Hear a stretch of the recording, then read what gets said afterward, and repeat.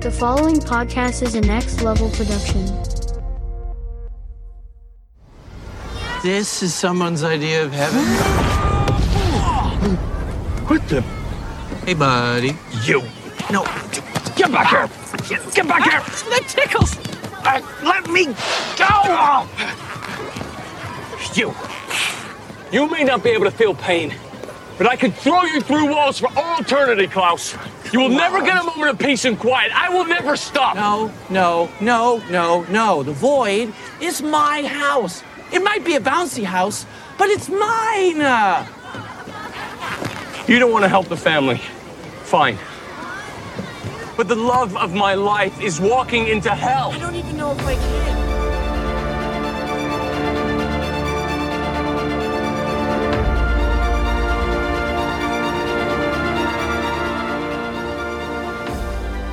Hey, panelists, welcome back to the podcast. I'm Mark. And I'm Robert. And this is going to be a spoiler-full podcast about the Umbrella Academy Season 3, Episodes 9 and 10. Now, sorry, panelists, that we haven't had, it's been inconsistent with, certain episodes coming out, but we're getting there.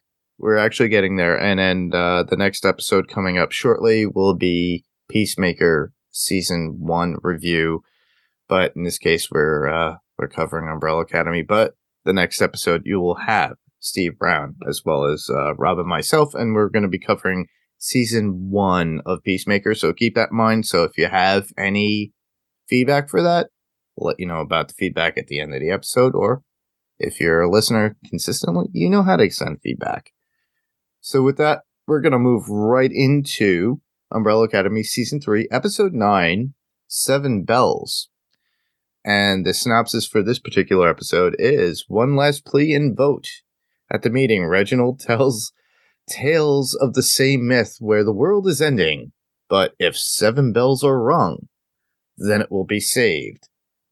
This was installed by whoever or whatever built time and space, so there could be a backdoor to fix this all. So that's literally the plot, if you think about it.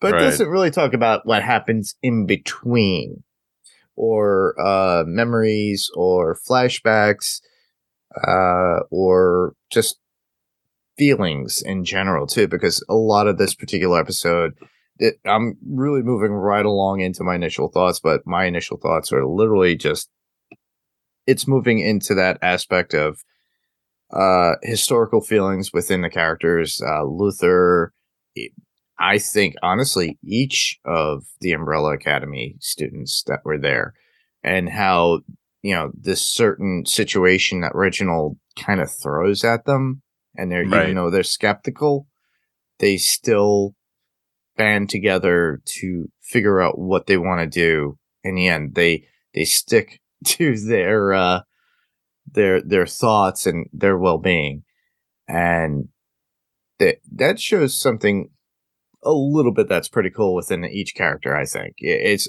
sort of like a human response to something, but since Reginald's not human, as we know, exactly, he won't accept that. So it's one of those challenges that it was, because you get to see how each, at the very end when they vote, identify with their own humanity and the world itself, and how they feel about their quote-unquote adoptive father. Yeah, which leads into so much, too, because this guy's been, he's an alien. He took these kids in, trained them on various multiverse points, if you think about it. And it's always some sort of the same kind of concoction, because you get the Sparrows, you get the Umbrellas, who knows whatever multiverse versions of them are there. But I think at the very end of the season, I think we do see another version. But we'll get into that when we get into episode 10. Right. But the, as I said before, everybody, spoilers. So obviously you had long time to watch this show or this season. So if you're following through as you're watching for the first time, that's great. If not, sorry. And then for those who've already watched it and are just listening to this because, hey, I want to hear a different perspective, it's fine.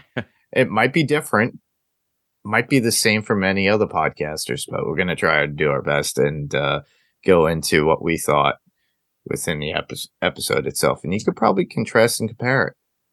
But nonetheless, we'll move right into it. So, Rob, what were your thoughts about this particular episode? I said it was very much foreshadowing, more in depth, all that good stuff about these particular characters. I mean, yeah, there's a lot of of course, there's a lot of revelations on where this whole season is going. Mm-hmm.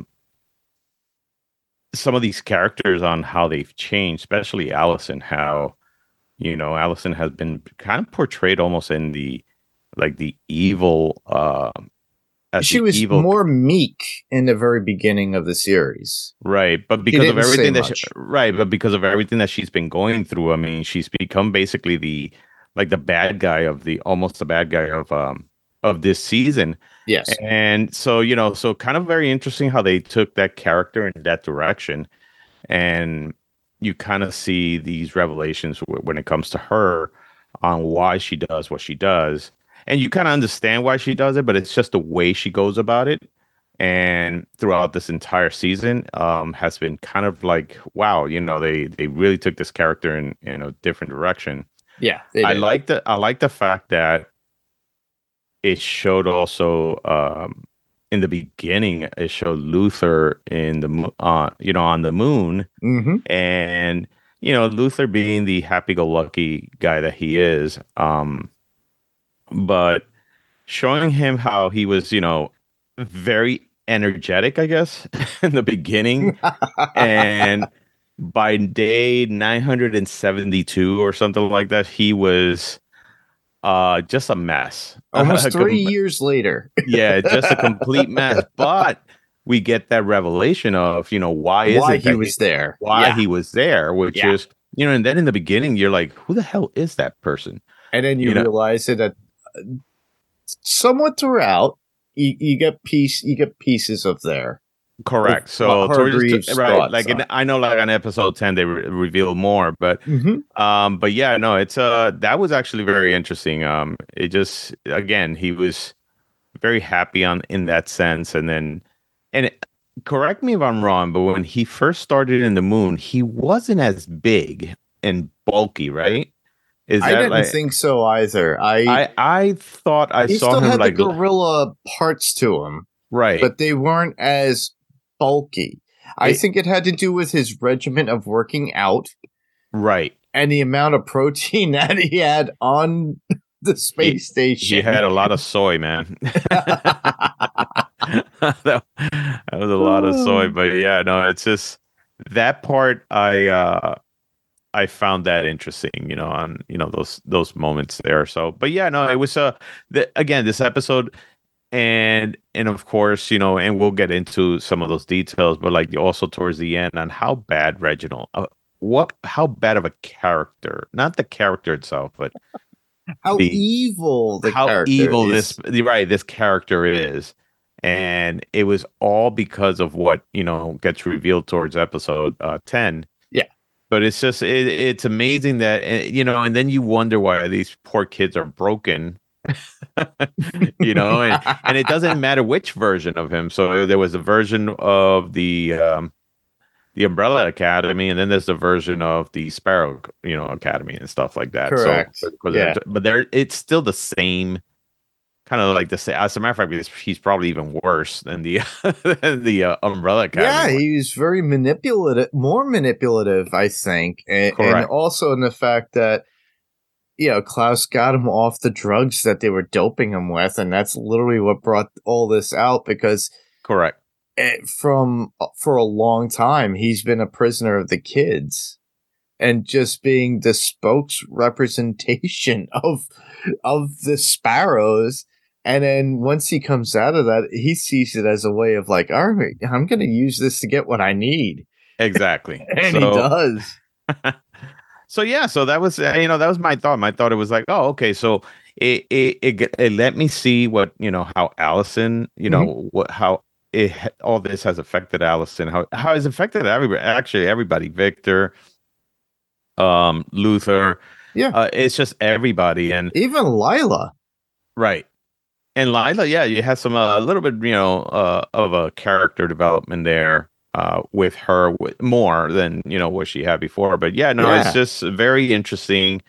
This entire episode, and it leaves you, kind of like almost with that cliffhanger. It's like, holy crap, what the hell's going on? But the ending of it, I thought, was phenomenal too. Oh, so yeah. Oh, you talk about the ending of 9 or 10? 9. Okay, 9. Yeah. All right, perfect. So, what is your thought?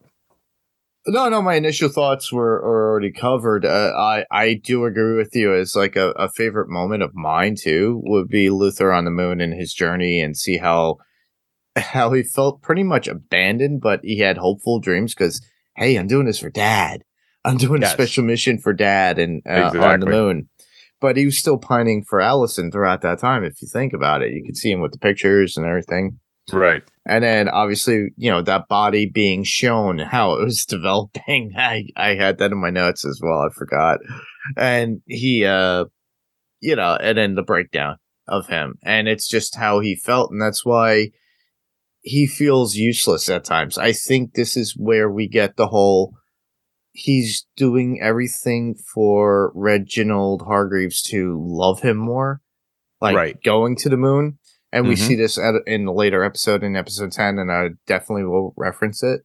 But the fact also that he's missing out on everything that's going on with Allison and everything else, which causes his depression and even more of his infatuation with her, if you think about it. So a lot of people don't like this particular character within the show, and I noticed. Who, Luther? Yeah, I know a lot of people who don't like him. They think of him as a buffoon, even sometimes and thinking of the actor itself. But I've had conversations with women and guys. They're like, oh, what an idiot. That guy's terrible. He's supposed to be the captain. He sucks. And then they'll get, oh, he's not as attractive as you think. And I'm like, oh, wow, that's a first. I've heard that. I actually like that character a lot because it just kind of shows, it's just he's he might be the the leader of the group or whatever it is, but he's still, he's a character with a big heart, and at the same time, he's got a big heart, but not really much of a brain. He's not the Cyclops of the Umbrella Academy, like in X-Men. He's literally the guy who will hug you, help you out, and work together with you as a group, even though he is deemed as the captain. Right. But you have to also remember that with a group like that, which they're so dysfunctional, having him be basically the glue that keeps them almost together. Yeah. Is what actually helps them, I think, too, at the same time. I think he brings a way of centering them. In a certain way. I think it's more of like being the older brother representation, even though they technically are siblings, but are not really, biological siblings. No, but exactly. So they have a collectiveness. They see him as he could, like we were stating, he could be the heart of the group. Yeah, because everybody, it just seems like everybody does like him. And of course, he has this, or had this big crush, with Allison and stuff like that. And and again, I'll go back to Allison on the stuff that she's done this season. I mean, everything from even trying to manipulate him, in a sexual way, which honestly borders on the assault. Yeah, the rape and assault, which is really, that's why it was very interesting to see her character on, which direction she went.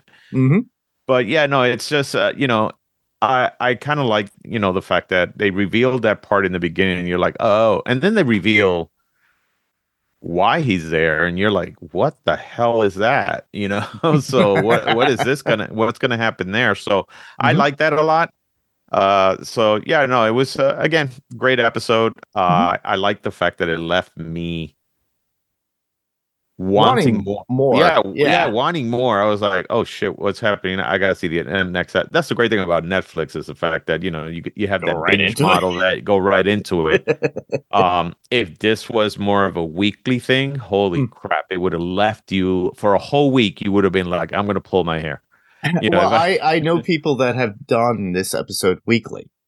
Oh, really? Yeah, and I give them a lot of credit too, because it's a lot of staying off the internet.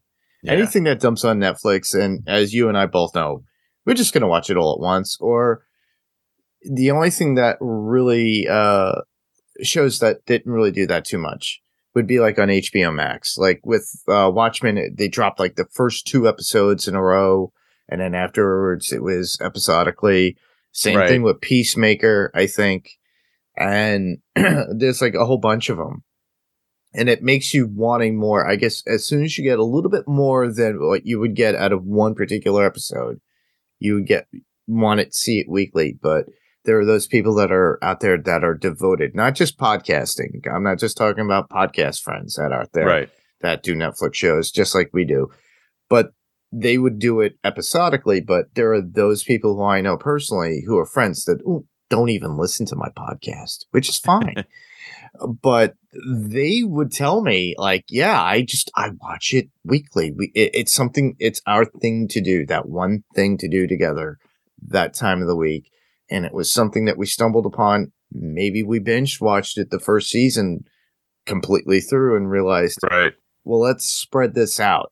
That's a lot of fortitude, in my opinion, when you get something that's like, it's right there, everything, the whole beans. Now with shows like The Last of Us coming out on HBO Max, they're only doing it episodically. Correct. Bang. I mean, and there's an argument to be said about, you know, whether binging or doing it weekly is a good thing. I think, you know, again, I think Netflix being Netflix and being the one that came out with that binge model first.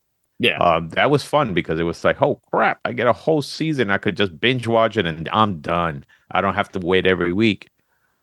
But when Disney came out with The Mandalorian, and they started doing it every week, it made people, you know, just talk about each episode and then get them excited for the next. So there's a good reason for going weekly, and there's sometimes a good reason for doing, you know, the binging model, because there are times that you just want to sit there and you're like, screw it, I just want to see the whole thing.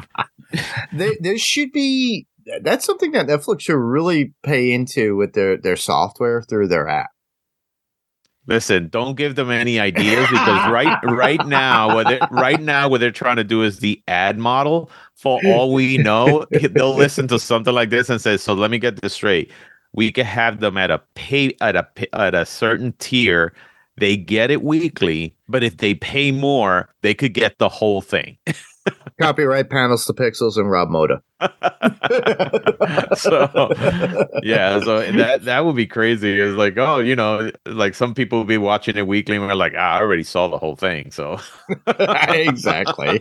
But I give them credit, and that's pretty cool. And it's great to do that episodically, but unfortunately us, as we watch the show and we podcast about it, we have to watch it and binge it and watch it a few times. So that's the benefit behind it. You could also do that even if it was episodically, if we did it weekly as it was coming out, because usually on streaming platforms, you could watch it over and over again, just like on AMC Plus. Correct. I've been doing that with Interview with a Vampire that my friend Danny and I are going to be covering on Adrenaline Cinema podcast. I still haven't watched that.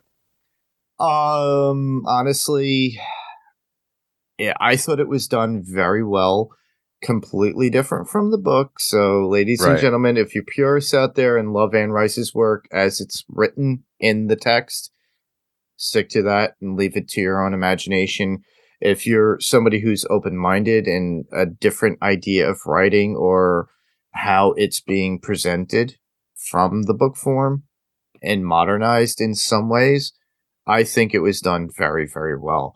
And the actors that were picked, I think, were perfect for it. It just gave me the same vibes as I did when I watched True Blood.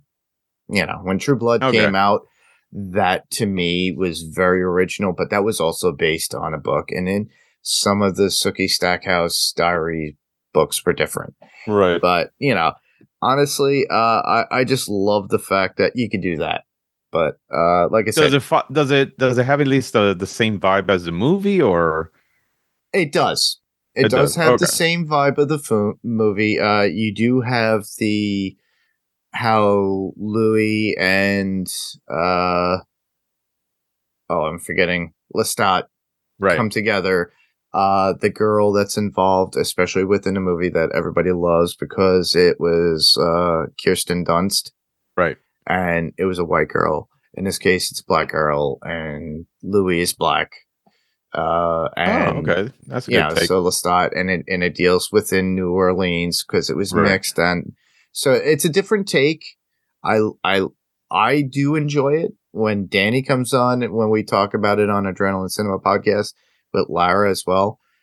It's gonna be interesting for the fact because it's a completely different, and Lara, who'd read the book, is gonna give her ideas and thoughts, and to me, that's just like even with the comic realms, or even with this particular show that we're covering, it's a little bit different in comparison to the comic. It's not verbatim. Right. Just like with The Boys, when we covered The Boys.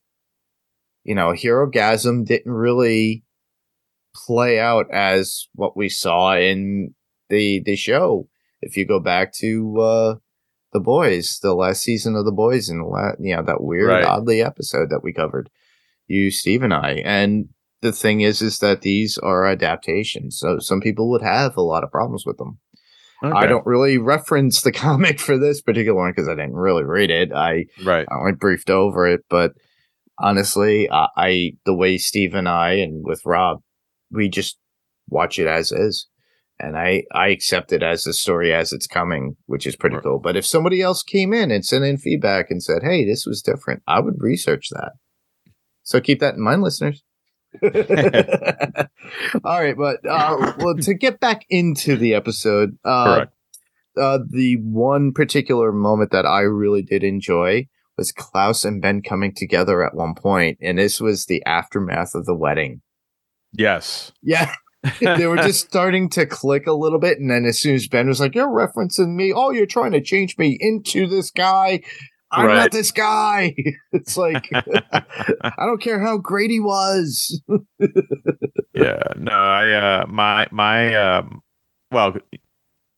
I enjoy that because, I mean, look, one of my favorite characters on this show are Klaus and Number 5. And I think that's everybody's. I think Klaus is the one that a lot of people really like. A lot of the ladies drift towards him because he's got that cute little innocent kind of attitude, and I'm so happy. And then he's a character, man. It's just such a great character. Such a there's that part of him that is, and you've seen like the development of his character throughout all 3 seasons, which has been really cool. But it's just really funny the way they have done that character. And I then, was more of like the bad boy. The what? The bad boy. He's like the bad boy. You don't get involved with the bad boy. Oh. He gets himself into a lot of trouble and stuff, even though he's like a little kid now. A little kid form. But I noticed that a lot of women were saying, but he's cute. In real life, he's really only 24 or 25. And I'm like, okay. Keep telling yourself that.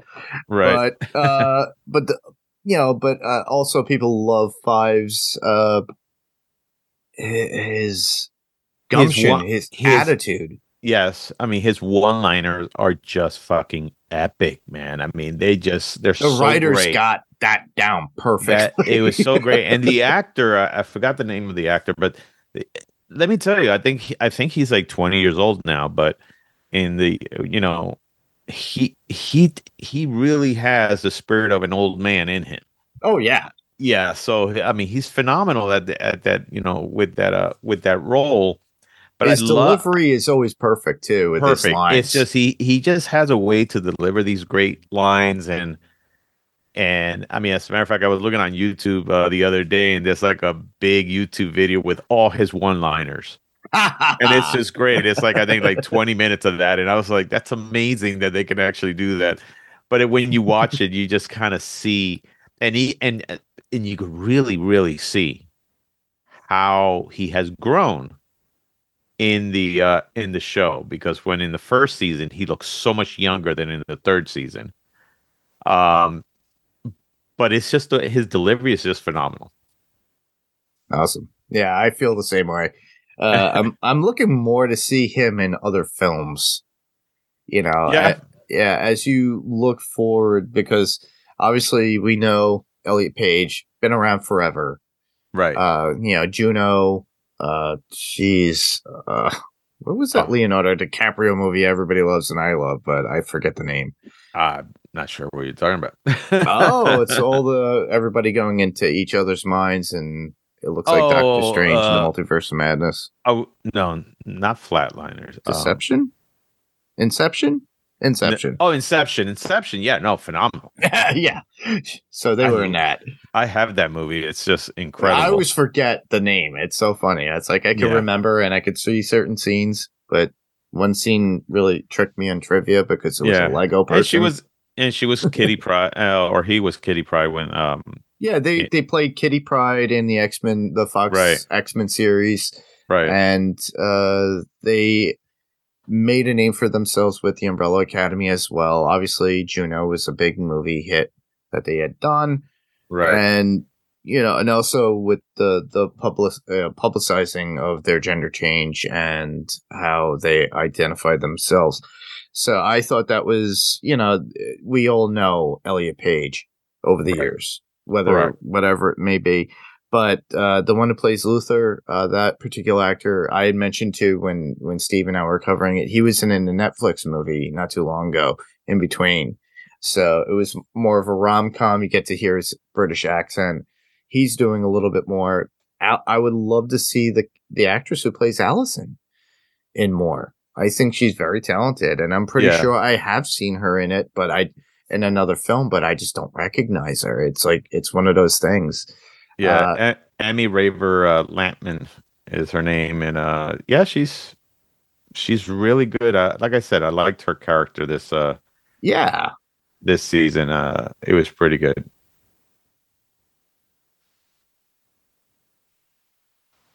All right. Well, did you have anything like that you would want to top on that you liked?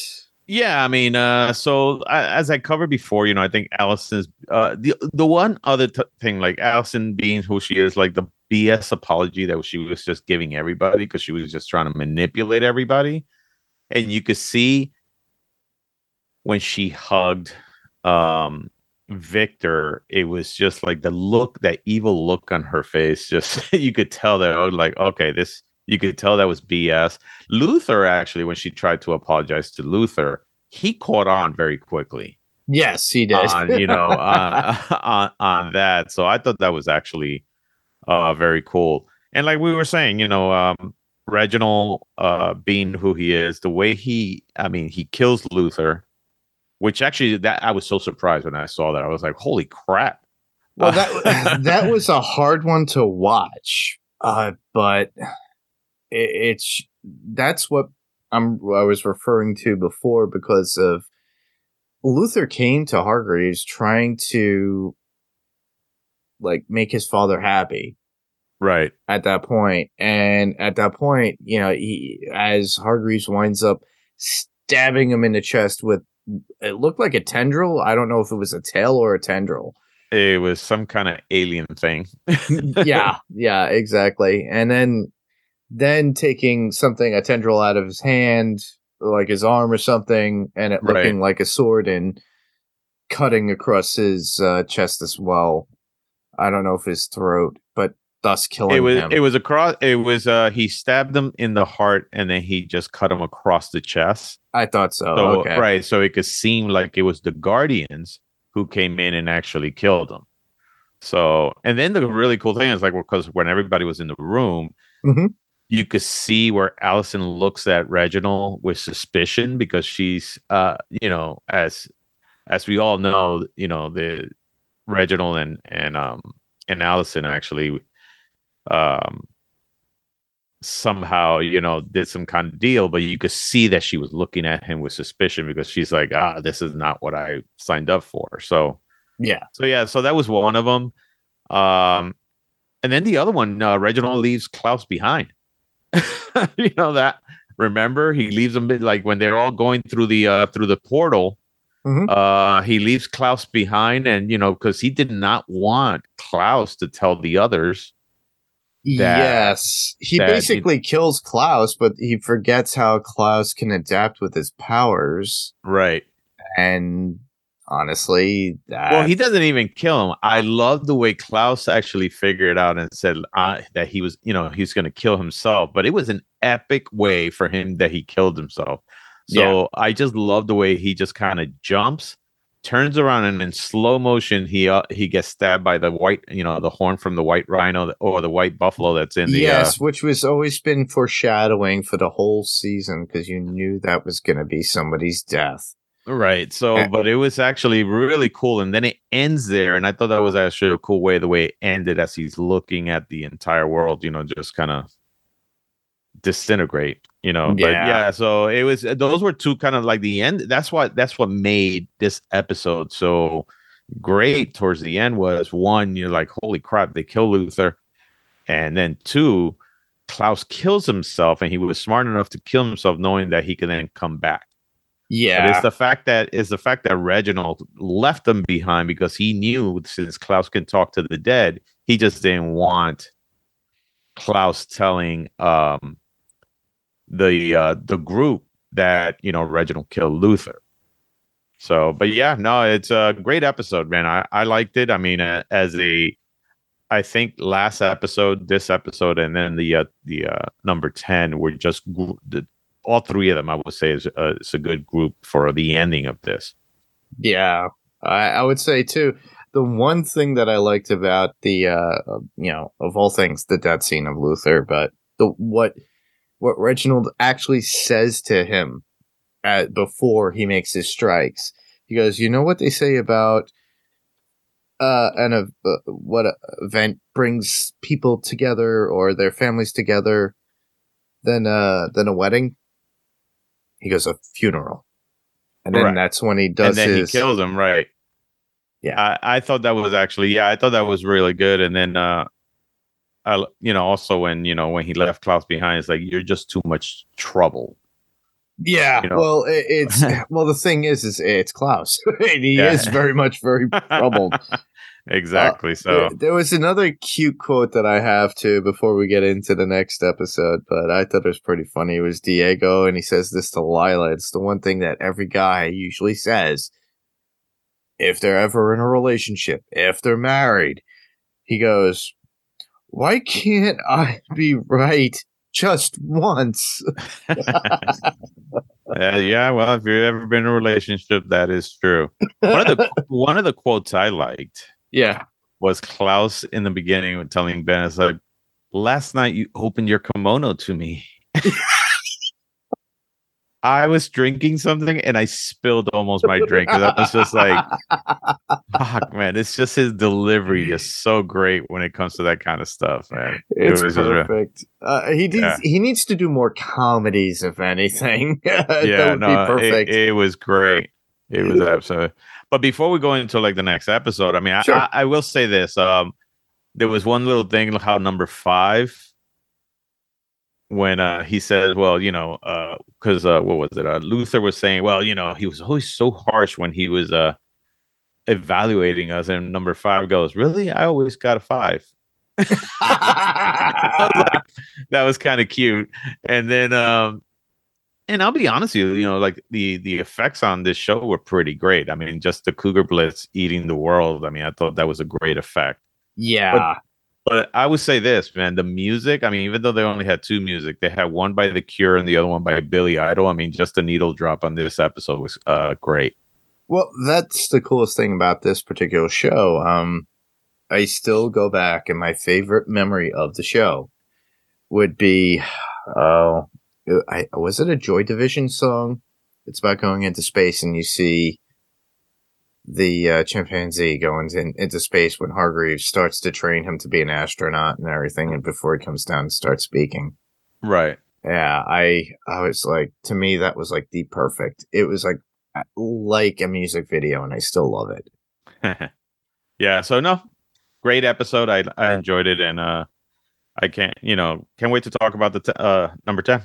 All right. Well, with that, we'll move right along right into The Umbrella Academy Season 3, Episode 10, entitled Oblivion. So the synopsis of this particular episode is Luther learns about the afterlife. Over the Hotel Obsidian, Diego warns everyone against ringing the front desk bell unless they want to lose some appendages. The knife-loving Hargreaves also informs them they are unable to leave through the front door. Which is true. Thank you. And it's revealed why after that, of course. So, but it's kind of vague in some aspects. We don't get the final delivery of everything as to what happens, why the family is the way they are right now at this point, which is good. So if somebody hadn't watched like the last 4 or 5 episodes, they jump into this, they're like, well, this is new. Right. And then they just like, okay, because the synopsis won't really tell them much. Right. Except for, Diego's going crazy and Luther learned something crazy in the afterlife. He could have been sleeping for all we know. But but with that, initial thoughts on this particular episode, it's being the final episode of the season. What were your overall thoughts? My thoughts on this, especially after they got back, some of the revelations. So, and we already said a spoiler alert, but the fact that the hotel they went into is not really a hotel, it's just a construct for a machine that they're in. It's limbo in the universe. I always think of it as that, and built in with it's like I think of it more of the Catholic religion. You got your heaven, you got your in between, right, and you got your hell. So I think they're at that in between because they could float up here or there, and they're floating more down. Hell. Well, I mean, you could see. So the way it begins, of course, is by seeing Klaus and Luther in like purgatory kind of exactly. Thing. So and then how I like the fact that Klaus is just kind of enjoying it while Luther is not even knowing what's going on, and then kind of figures it out. Mm-hmm. But no, the fact that, even Reginald says like this is a different dimension, and this is a machine, but the construct looks like the hotel because it was just made that way. And so I thought that was really cool. I was like, oh, that's really cool. The fact that they somehow went through a portal to a different dimension in order to try to restart the universe. And it's in a machine that they actually did it. So I thought that was really cool. You get some, some dialogue back. You get some characters that try to make up for what they did wrong or something like that. Very well ended, and of course the revelation of Reginald, while we knew that he was an alien, I think it was just how shocked Allison looked when she killed Reginald.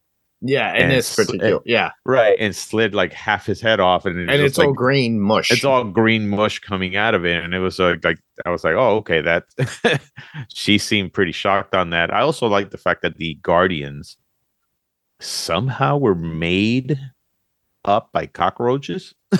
I was trying to dig in the depths of my brain from the last 2 seasons to think of, was there cockroaches involved or insects? But also, in my thoughts, I think of movies in a sense where certain aliens are insects.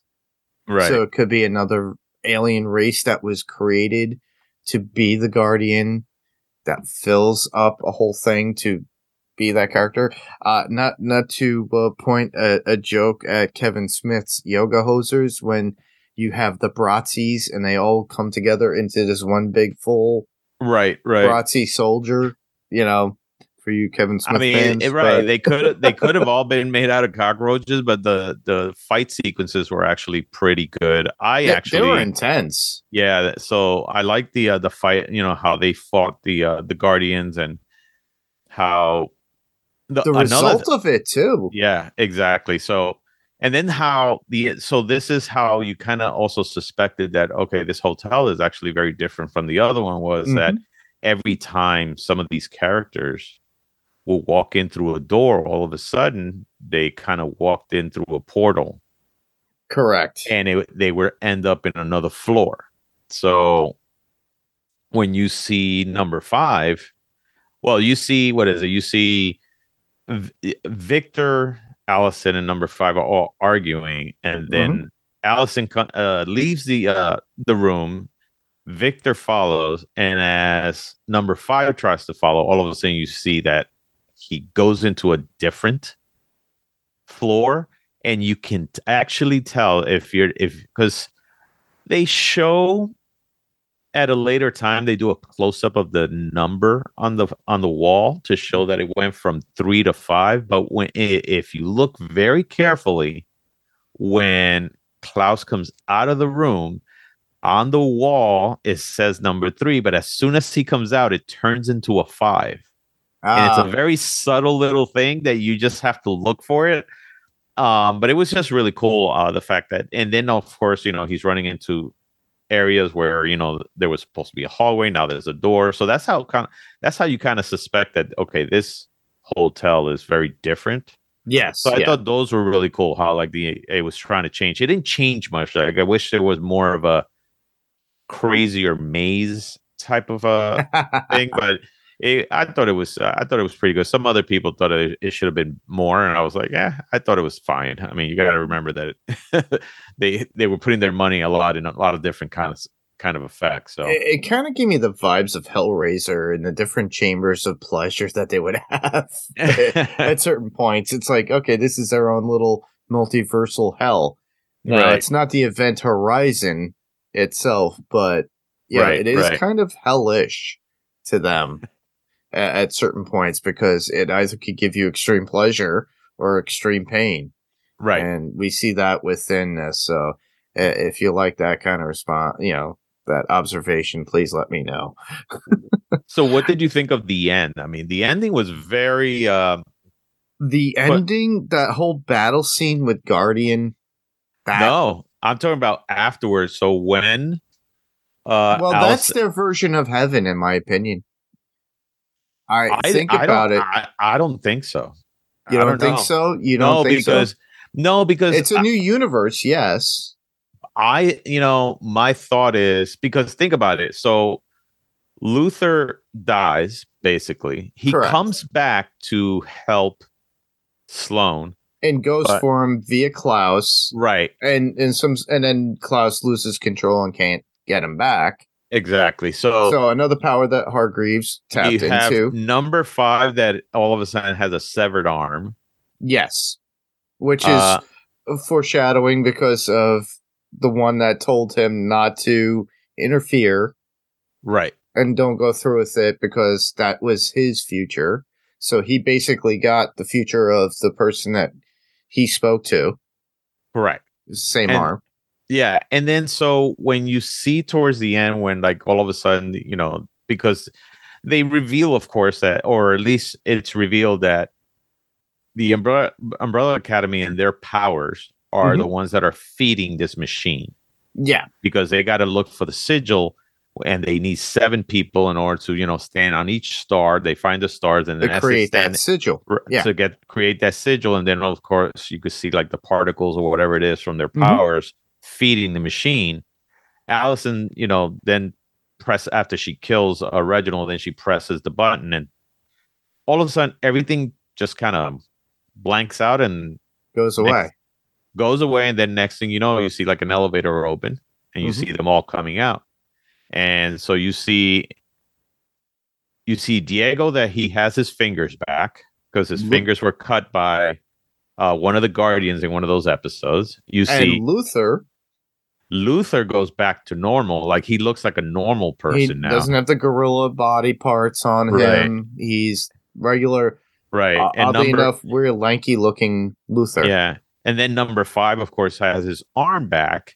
And they were all wondering what the hell's going on. Yes. But Ben. We still have Ben.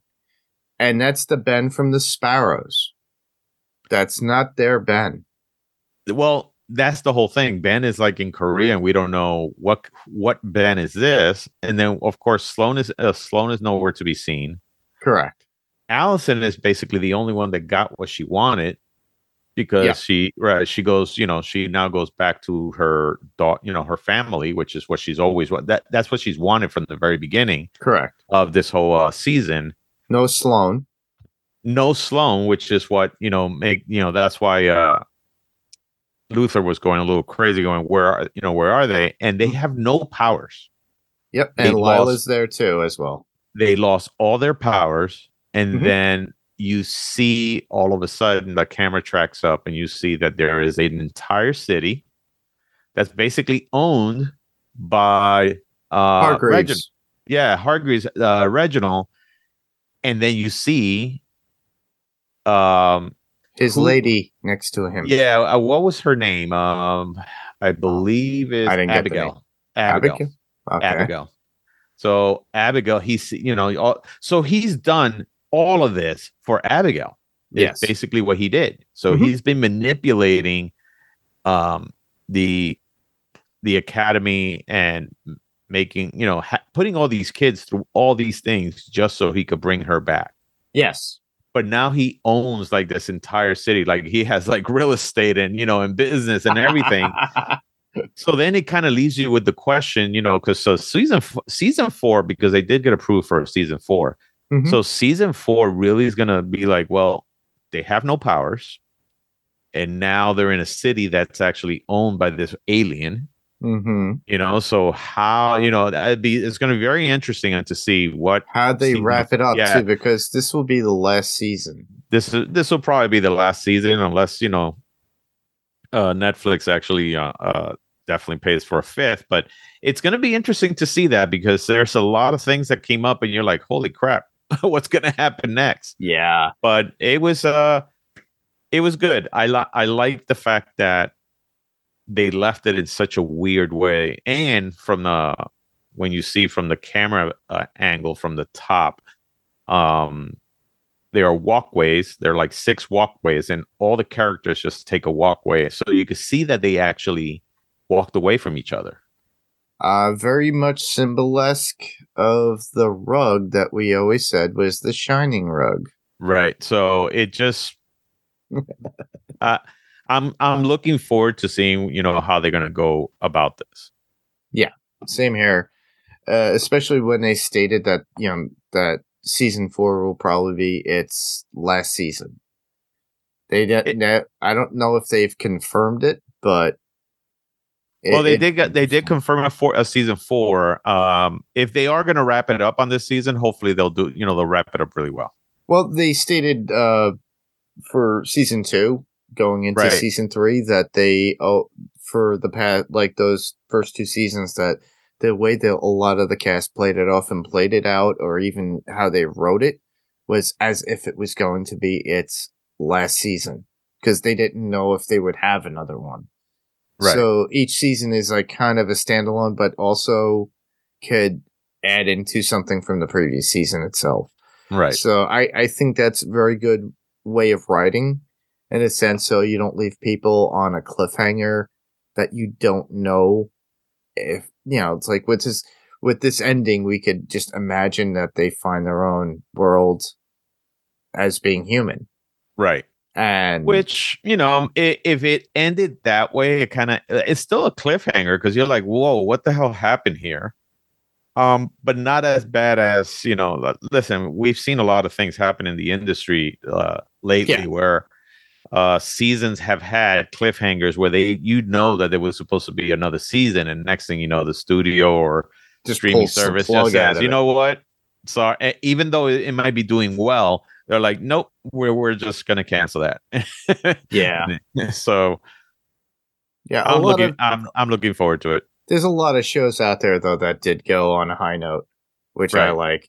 But the funny thing is, like you said, we've had those where it's like, wait, it ended? That was it? Yeah. Yeah, no, there's a lot of shows out there. People are pissed because they just got canceled, and HBO Max and Netflix, and there's a few, man. There's just quite a few that have been axing shows like crazy. Yeah, if you don't make the numbers, they're not going to keep you. Exactly. In some cases, they do make the numbers. It's just more of a what is it? They're trying to. I mean, look, we all know that these streaming services are not really making any money as much as they thought. I mean, no, they're not. No, they're putting themselves even more so in debt, I think. Correct. If you look at what Netflix has done, they're actually in debt. What was the DC platform at one point? They actually had their own, but they wound up selling it off to HBO Max. They had DC Universe or something like that, and then it went over to HBO Max. Yeah, so they had to sell out to get themselves out of debt there. Exactly. So, but we've seen the industry on how they've been going, so it's interesting. Unlike Disney, where, they could buy their old IP back from Fox or buy out Fox and have their own IP back. Which many have actually criticized that they probably paid way too much, because $70 billion is a lot of money, but that was a lot of everything else, not just the X-Men. No, of course, it's a lot of everything else, and it's just, but it has been criticized that it's a lot. But we'll see. Actually, they are capitalizing in that. Honestly, if you look at the app, not yet. Well, a little bit, because if you look at the app, there's stuff that's overseas that we in America here don't get for Disney Plus. We don't get a lot of the R-rated Fox movies that are adult rated or adult oriented in comparison. So Disney Plus there has a lot more to grab in that. Right, foreign. But having the older stuff and not making money of saying, hey, now we're going to make some new stuff. So yeah, so that's the problem with their, that. Yeah, I mean, it in the long run it will pay dividends, but right now it's not. So that's why Disney's a little bit in trouble, and that's why you got Bob Iger. Bob Iger coming back. That's a whole drama that it could be an entire show, of course. So of course, we'll leave that for some other time. But all right, well, with that, I think we kind of put the nail in the coffin on Umbrella Academy. Any quotes on the on this one? Because I didn't get really any quotes on this one. Oh, you didn't? I like. There was a few that I liked. Okay. I did like when Klaus and Luther were in the bounce house, and Luther's trying to convince him to go back. Yeah. And when he finally said, he's like then when he finally agreed, he goes, also, just like a motivational scale of 1 to Braveheart, this was more like half of Rudy. It's just, like I said, the Klaus character is just insane, man. And then there was another one that he goes, if I he was talking to, who was it? Oh, he was talking to Reginald. Okay. And Reginald, and of course Reginald giving him, I guess, whatever bullshit it was. He goes, and then Klaus bounces back with, if I had a nickel for every time I heard that, I would have $1, which isn't much, but in a dollar store. It's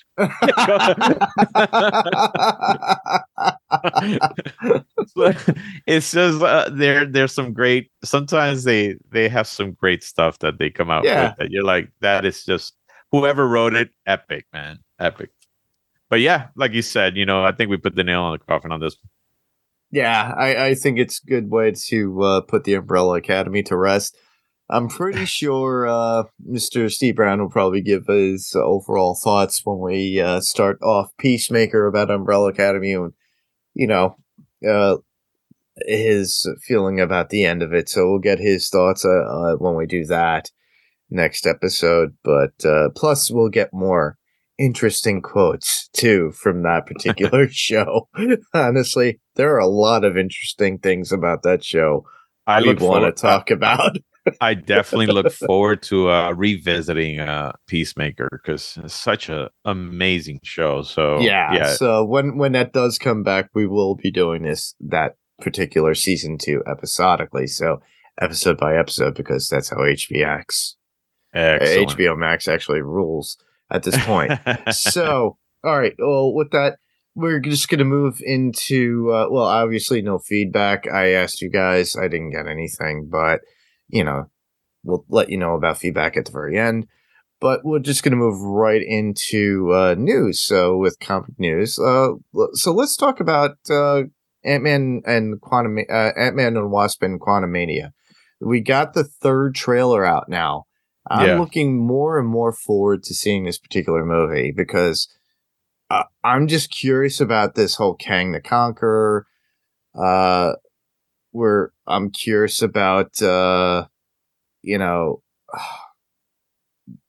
the other characters within it. Hank Pym himself, his wife Janet Van Dyne, and what did Janet Van Dyne do in the Quantumverse at that point? Right. How does she know Kang? Because she had that look of fear because of Ant-Man's daughter herself, creating some sort of device, and then they all have to battle it out within the Quantumverse with a different Kang. I don't think this is the same Kang that we saw at Loki. So I think, the great thing about this one trailer is that it kind of gives you a little bit more of an idea of what's going on or what could possibly is going on. Because the first trailers were very flashy and just kind of more eye candy than anything else. Yes. But on this one, you could tell that, this is going to be a movie where Scott Lang is going to have to make some decisions and might make some decisions that are more selfish than anything else because of his daughter. Yes. But also Kang, you can see, because the character of Kang in the comic books is Franklin Richards, everybody. If you read the comics, it's an alternate version of Franklin Richards. Yes. Oh no, of Reed Richards. Well, no, Reed Richards' descendant, which would be descendant, correct? Yes, of Franklin Richards, actually. Reed Richards, obviously of the Fantastic Four, right? Has part in developing or creating who Kang is. But when you see him portrayed in comic books, he's basically a blue character with these like lines down his face. On this one, it looks more like scars. They are battle scars. Yep. I forgot what he was called in Loki, but he didn't have those scars there. No, he did not. This is a variant version of that particular. He who I don't know. He who something. Yes. But the thing is that you could tell that this is probably a different Kang. And there might be multiple Kangs. There might be a ton of different Kangs, out there again because of the whole multiverse. There were at least 3 or 4 within, or actually 5 within the actual Marvel comics. Right. One of which that took over the mantle of like Iron Man. Wasn't Ironheart, it was somebody else. Iron Lad. That's who it was. And then he was a pharaoh. Right. In Egypt, in ancient Egypt, that battled the Fantastic Four at one point. We have the version of Kang itself. Kang the Conqueror, who we all know.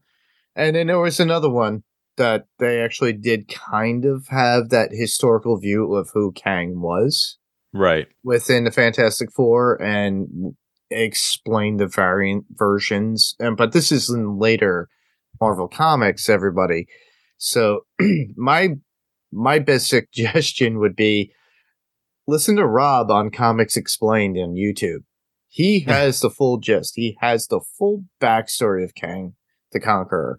And in comparison to Loki, as well as what we're going to see in Ant-Man and the Wasp and Quantumania. Correct. So this is different. I mean, of course, than the comic books, but the one thing I liked was because in the Loki show, people complain it's like that doesn't look like Kang, and on this one they finally gave Kang that blue face. But they made it seem like okay, there's a reason. It was part of a helmet, and it was part of the lighting, like a force field or something like that. It enhanced his scars.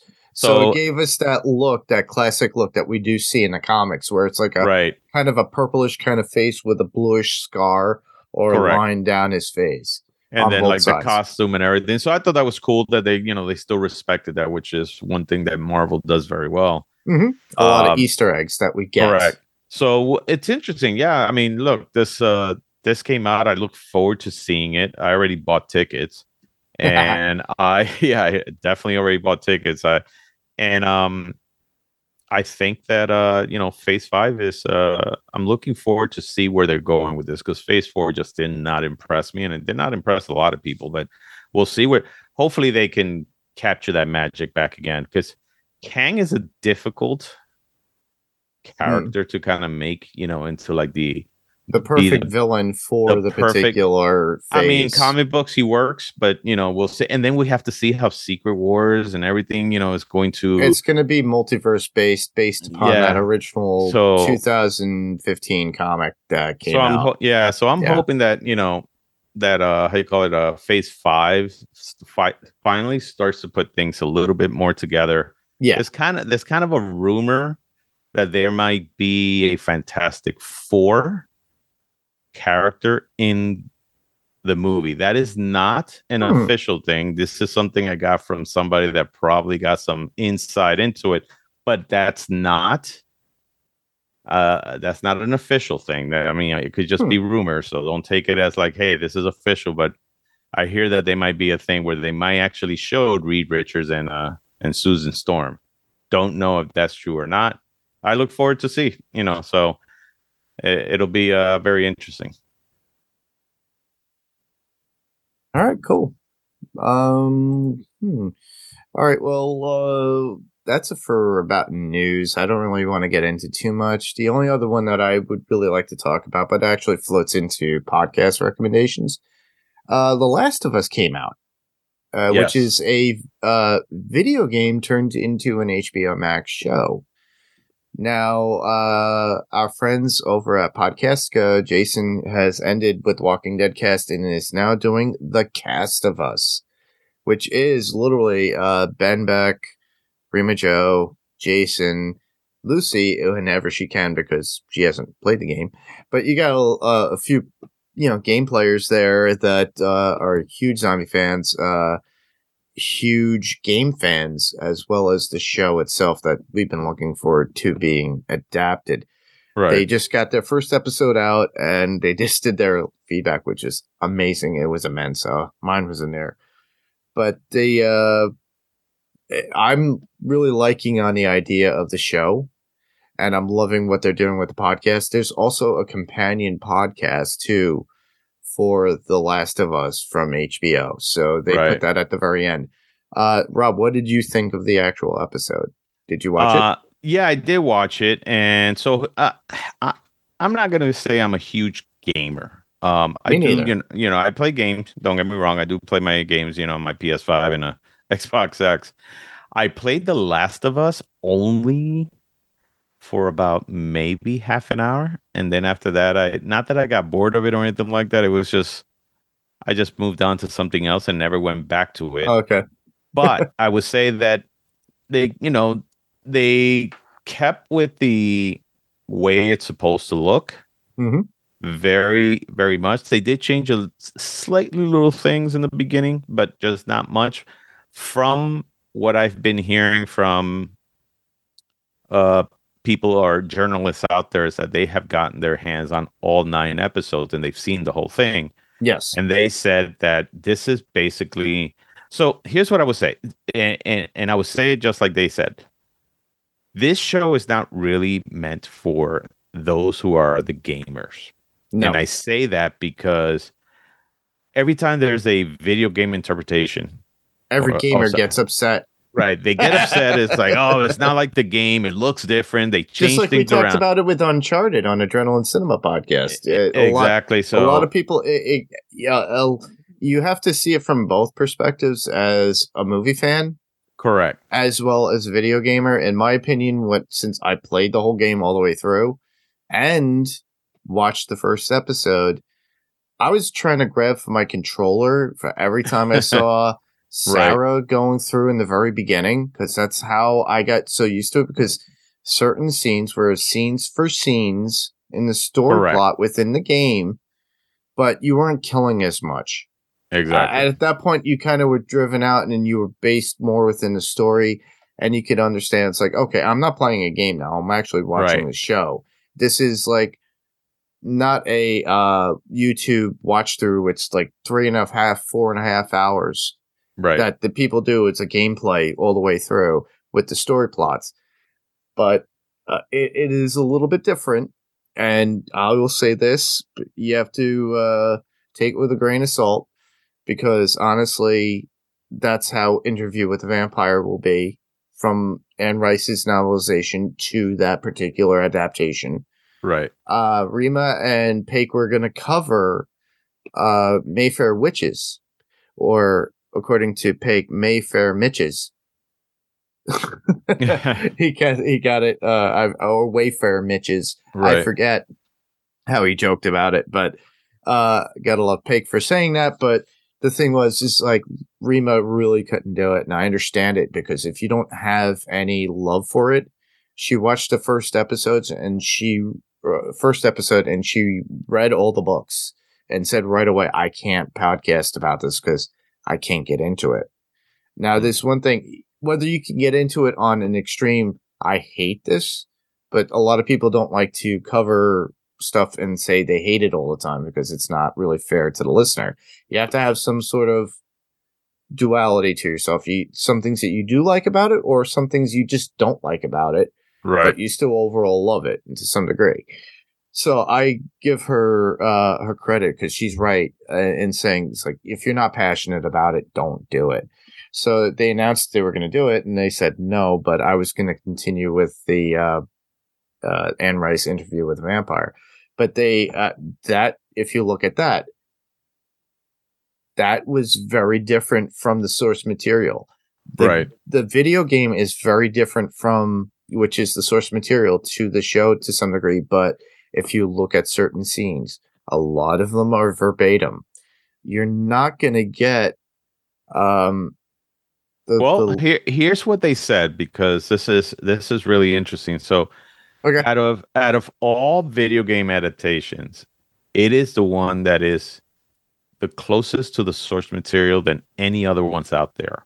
Yeah. So by season 4, they say episode 4 is going to do something slightly different than the game, but then after that, episodes 5, 6, 7, 8, and 9 are basically shots for shot of the actual video game. Okay. Plus all the dialogue is exactly the same. Basically, they say you're basically looking at the video game. So they were saying, so a lot of people are like, well, if I feel like I've done this before, like, to them it was like, okay, so this has been shown, but so that's why they're saying this is not for gamers. This is for people who have never played the video game. Correct. Or never even heard about it, because of the storytelling. The story being itself so great. Yeah, which it is phenomenal. So for me, like I said, I played half an hour of it, but the rest of the story, since I haven't played it, for me it's intriguing, because it's like, okay, this is actually great writing. So yeah. I'm looking forward to the show and seeing how that goes and progresses. Yeah, I feel the same way.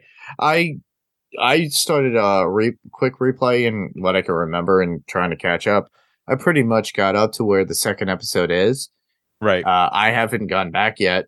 Work and everything, and life happens. But as of this podcast, did the second episode come out? No, not yet. Not yet.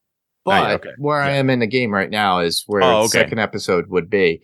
Oh, but I see. The funny thing is though, throughout the first episode, there was exact dialogue.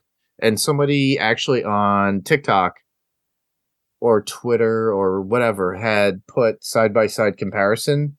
Correct. And it's wild to hear Pedro Pascal and forgetting the girl's name. Forgive me. But they did it exactly as it was from the game and stuff. And that's what they said. Each side by side. Right. And that's what they cadence. Said. Yeah, that's what they said. They said that it's basically the same. It's basically the game on film. That's what it is. There might be some slight changes, and the reason for some of the slight changes is because while you're playing the game, so perfect example of that is, so when you're playing the game in the beginning, you're the girl that's actually just walking around the house. So you get to see little tidbits of, what the family is. You get to see some of the you know, like her room, and you kind of get to know who this person is. Well, you can't do that in a, you know, in a show. Mhm. So they kind of put some things in there in Sure. order to let you know how she, but then after that it just became the game, you know. So yeah, I look forward to it. I think it's actually, I mean, Pedro Pascal is phenomenal in it. It's, let me tell you, it's I believe I heard that it was the second highest viewing in HBO Max history. Huh. That's crazy, isn't it? Yeah, you can't beat that. Yeah. So that it's great. So yeah, I look forward to that. All right, cool.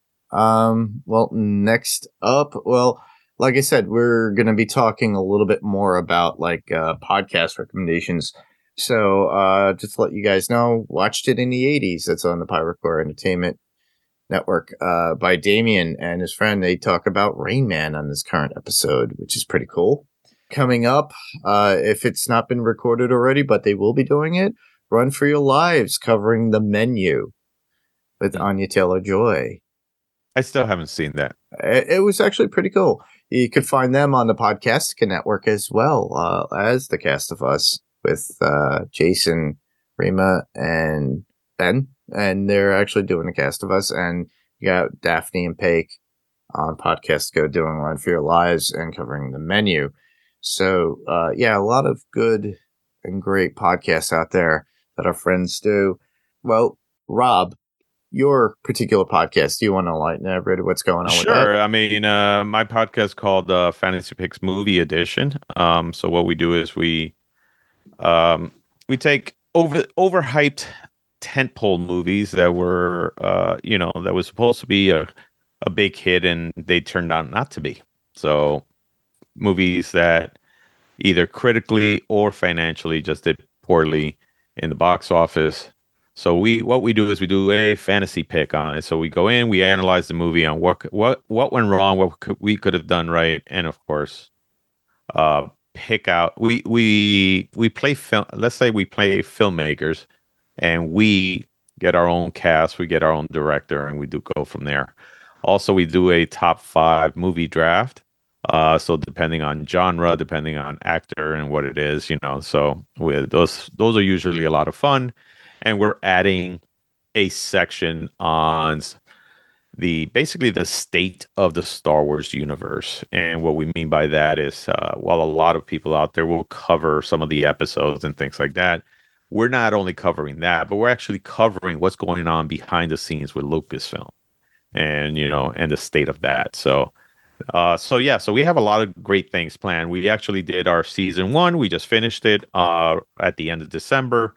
And we're going into season 2 probably in I would say in another 4 weeks. Or as of this podcast, I mean today's what the 19th. The 19th. So yeah, so probably I would say maybe I'm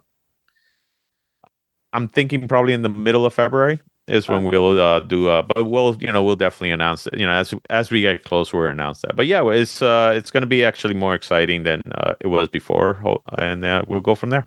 Yeah, and as always, Rob will probably be on here or Adrenaline Cinema, depending on what we're covering. So keep in tune for that. To show more shout-outs, we're going to go right to YouTube and who we cover with that. Grim Life Collective interview with Shelley Long. That just came out not too long ago. That's pretty cool.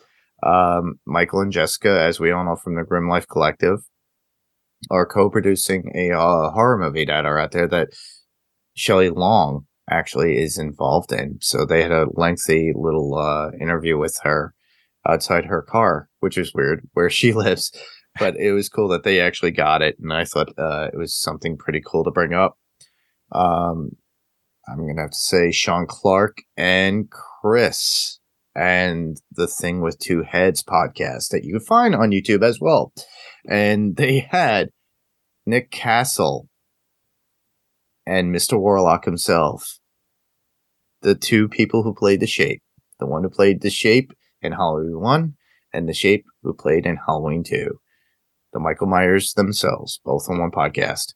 So you could see that with Sean Clark and Christopher Nelson on the Thing with Two Heads podcast on YouTube. and show a little bit more love and to show our support, because Rob and I are both big Kevin Smith fans. As you all know, I did the interview with Kevin, way back when. And at the time, Kevin had COVID. But he's going strong and has been doing a lot of things. He's been doing a lot of live events. Clerks 3 has come out. He did the whole road show with that. Seen the movie 89 times in the theater. And with that, he bought himself his own theater. And that's Smodcastle Cinemas, which is formerly the Atlantic Highlands Movie Theater or movie show or complex that Kevin used to go to as a kid with his father. So he bought that with him and his friends. So it's still a mom and pop shop. Kevin's name might be on top of it. Smodcastle will be all over it. It's still a living movie theater. There are events that Kevin will be at and I have been at. One of which that I mentioned on the Facebook page. And yes, guys, we do have a Facebook page, and I'm sure you listeners who are regular know this. I had posted that I was there for a night with Kevin Smith, and we watched Batman 1989.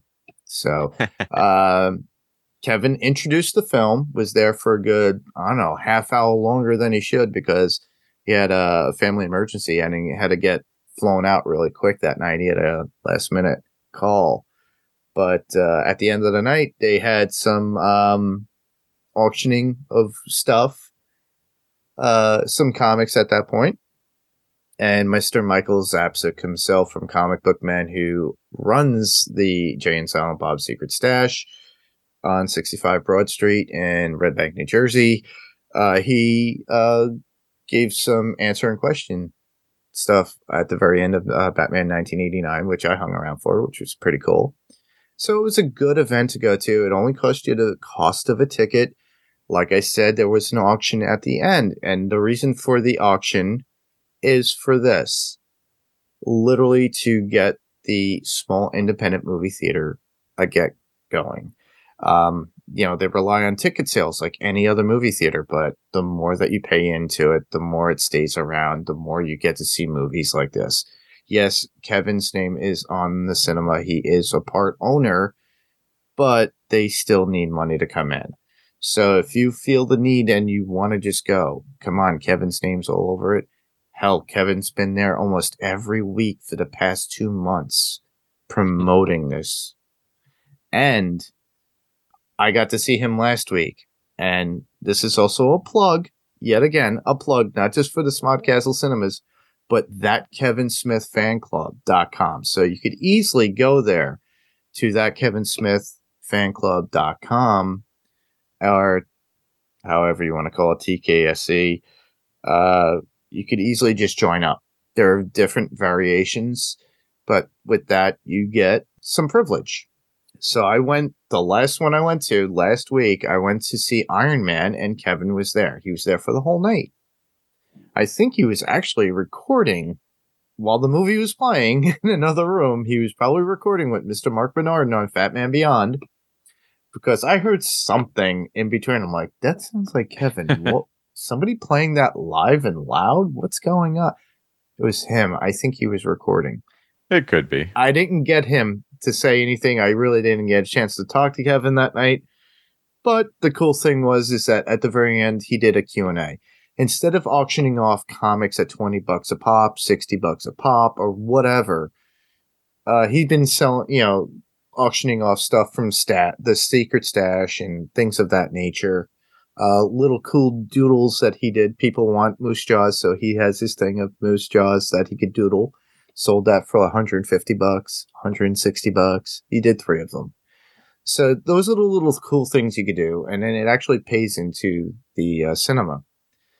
The coolest part is being part of that Kevin Smith fan club, because little did I know at the very end, waiting at the very end of Iron Man, I was going to get called because they said, all that Kevin Smith fan club members, please stay. I sat right back down. I'm like, what's going on here? Am I in trouble? And basically, they wanted us up there for Wake and Bake. So you might see me on YouTube eventually for the Wake and Bake with my goofy ass, my hands in my pocket, don't know where to look, and everybody else saying how they felt about the movie. And he was looking for one word to describe the feeling about the event itself. I was that man. Now, mind you, I was on the far left of the man himself, and he looked at me like, and I think in the back of his head, he's going, "What the hell are you doing here?" All right, so I'm on film, and it's cool that you could actually have that little bit of interaction with Kevin even after that. I got to talk to him for a little bit. The one question he had for me is, "Why are you here?" To see a movie with you. And to have what I said at the very end of that particular thing, fun. And that's what it is. It's fun. So if you are a Kevin Smith fan, you love Marvel films, you love Batman, they're doing the Fat Man Beyond's doing and continuing. They're going to do Batman Returns. Right. The Merry Marvel Movie Society is going to come back. They just did Iron Man. They're going to continue on in sequence and do The Incredible Hulk. So check that out and have fun with that. But yeah, that's a nice plug for them. So if you're somebody local to New York, New Jersey, Philadelphia, Pennsylvania, it's within hours of you just to make an event for the day. Kevin has multiple, and I'll only rattle off a few. One of which is, well, Mallrats, the Night of Mallrats with Jason Lee and Jeremy London for a Q&A after you watch the movie is already on play come tomorrow night, Saturday, the 20th. But I'm sure they're going to have video up on there regarding that. You're going to have Josh Roush's film series, Rauschman. And that's literally all the documentaries that Josh Roush does for Kevin Smith, which would be Walrus Yes, Magnus Opus, the Clerks 3 documentary, and one of Josh Roush's original movies himself. After that, there'll be an all night with Clerks, and that's where you could sleep with Clerks. Unfortunately, Mallrats one is sold out, and so is the Clerks one.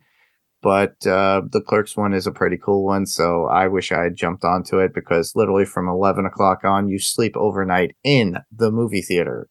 And Kevin is there too, by the way. He basically said, if you buy tickets, you must wear your pajamas. So he wants everybody in their pajamas. So that means, guess what, ladies and gentlemen? Those of you who bought tickets get to be on film in your pajamas with Kevin Smith. I'm curious as to what he'll be wearing. But I still haven't met Kevin Smith personally, so I mean, I'm glad you met him. But I mean, I'm a fan of his, but I just haven't met him yet. Hopefully, one day I will. Yeah, I'm sure your paths will cross. He's a lovely gentleman. Like I said, it's easy for you too, as a fan, to meet him if you go to Smodcastle Cinemas. There are live events at Jay and Silent Bob's Secret Stash. He's having a signing on the 22nd. At the Stash. So if you really feel that you want to do it, go get your stuff tagged by Kevin Smith. The cool thing is, though, every time I went to one of these movie events, and I'm saying it, if you go to the Incredible Hulk one, there will be a comic book or something signed in the bag for you, because it comes with the ticket. So I got 3 Marvel comics and a little cool mini poster of Mr. Kevin Smith himself signed, which was drawn by Nate Gonzalez, which is in the Stash too. He has a whole book of posters that he does for Kevin, Bernardin, Ralph Garman, and everything that he's done when it comes to Fat Man Beyond. Yeah, their podcast and everything, all like their intro art is on this book. Yeah, I've heard about it. I hear that it's pretty cool. Yeah. So, keep that in mind. Just all you have to do is go to smodcastlecinemas.com, Jay and Silent Bob's secretstash.com, that Kevin Smith fanclub.com. Get all your information there. Obviously, catch in on the cool stuff that's there, and then just show your support to the Smodcastle Cinemas. All right, so we're going to wrap this up and move right into feedback because I mentioned it, and this is going a little longer than I thought. So, well, we could be heard because you're hearing us already on Spotify, Google Play, Apple Podcasts, or whatever podcast player choice you use. If ratings are available, please give us a rating or review. One or any of all the platforms, Apple Podcasts, if it's there, please just give a review and thumbs up. That's one that's being heralded a lot. You could just go to our website. Still under construction. I'm working on that. Yes. I keep saying this, but I am. panelstopixelspodcast.com. I'm working on mine too, so don't feel bad. I need to yell at Ming Chen. Maybe he could help me. I already yelled at him. I'm just being lazy. That's all it is. So I gotta get on mine. You could, as always, we always post what we're going to be covering next. Yes, Peacemaker is next, and yes, I did post an image and where to send your feedback to. There's an image. You just put the comments below the image saying, "Hey, we're covering this soon. Please leave your comments." So just go to facebook.com/panelstopixels. We're on Twitter @panelstopixels. Unfortunately, nothing new there yet because Mr. Brown covers that. So Mr. Steve Brown will be back within the next episode and we'll get back on track. Same thing with our Instagram, which would be @panels2pixels podcast spelled out specifically. So we'll get on track with Twitter and Instagram. But you could also send your email feedback as regular texted email at panelstopixels1@gmail.com. Just write it out, a full email. We'll read it right on the podcast if we get it. If you feel that you need your voice to be heard, all you have to do is record yourself. Anybody can do it. Record it on your phone, set it as an attachment, and send it through that email, and we'll play it. And then we'll comment on it as we listen. We could also be heard on YouTube. All you have to do is search Panels to Pixels podcast. While you're there, and subscribe if that's your preference or preferable way to listen to the podcast, or give it a thumbs up, which actually helps us out. I would like to get monetized. I actually have the videos for Kevin Smith, Ming Chen, and Mike, as well as Marilyn Gigliotti, who I just did the interview not too long ago of, from Clerks 3 and Clerks, who you know as Veronica. Yes, I'm working on more people to come on. So it'd be cool. But other than that, next episode we'll be covering Peacemaker Season 1 as a whole. Rob, Steve, and myself.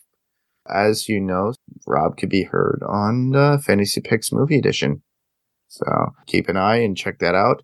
You could hear me on Adrenaline Cinema Podcast. So by the time you get this one, I believe Invasion of the Body Snatchers from I'm forgetting the year. It's 70 something, but it has Donald Sutherland in it. And Jerry and I had already covered it and recorded it, but it should be up by now.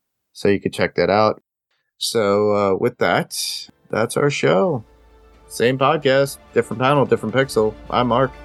I'm Robert. And this was Panels to Pixels podcast, and we'll see you guys on the next panel. Good night. Good night.